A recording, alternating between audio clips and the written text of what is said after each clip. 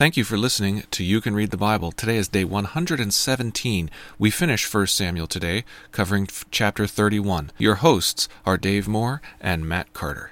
This is the Daily Reader for day 117, 1 Samuel chapter 31. The Lord has done to you as he spoke by me.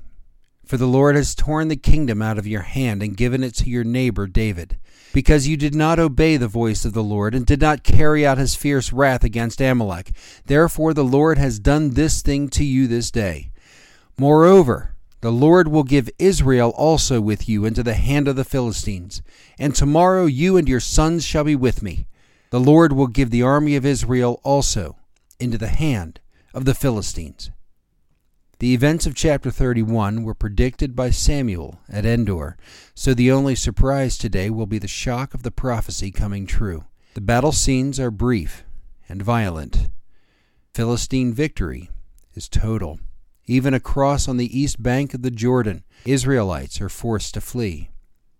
The foreigners' treatment of Israel's king and his family was typical for the time and place.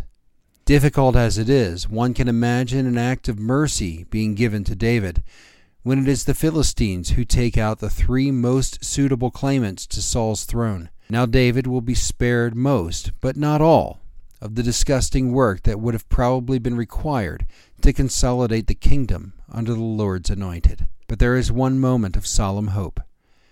When the inhabitants of Jabesh-Gilead, tribes east of the Jordan, heard what the Philistines had done to Saul, all the valiant men arose and went all night to pay a final honor to Israel's first king. Our verse for this week is Romans 6:23. For the wages of sin is death, but the free gift of God is eternal life in Christ Jesus our Lord.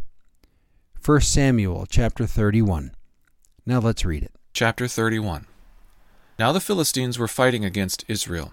And the men of Israel fled before the Philistines, and fell slain on Mount Gilboa. And the Philistines overtook Saul and his sons, and the Philistines struck down Jonathan, and Abinadab, and Malchishua, the sons of Saul. The battle pressed hard against Saul, and the archers found him, and he was badly wounded by the archers.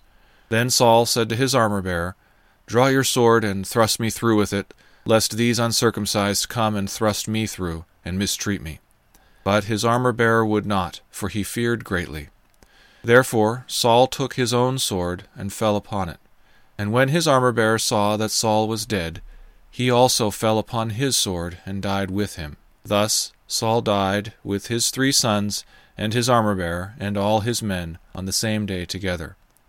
And when the men of Israel, who were on the other side of the valley, and those beyond the Jordan, saw that the men of Israel had fled, and that Saul and his sons were dead, they abandoned their cities and fled, and the Philistines came and lived in them. The next day, when the Philistines came to strip the slain, they found Saul and his 3 sons fallen on Mount Gilboa. So they cut off his head and stripped off his armor, and sent messengers throughout the land of the Philistines to carry the good news to the house of their idols and to the people. They put his armor in the temple of Ashtaroth, and they fastened his body to the wall of Beth-shan. But when the inhabitants of Jabesh-Gilead heard what the Philistines had done to Saul, all the valiant men arose and went all night, and took the body of Saul and the bodies of his sons from the wall of Beth-shan, and they came to Jabesh, and burned them there. And they took their bones, and buried them under the tamarisk tree in Jabesh, and fasted 7 days. Thank you for listening to You Can Read the Bible.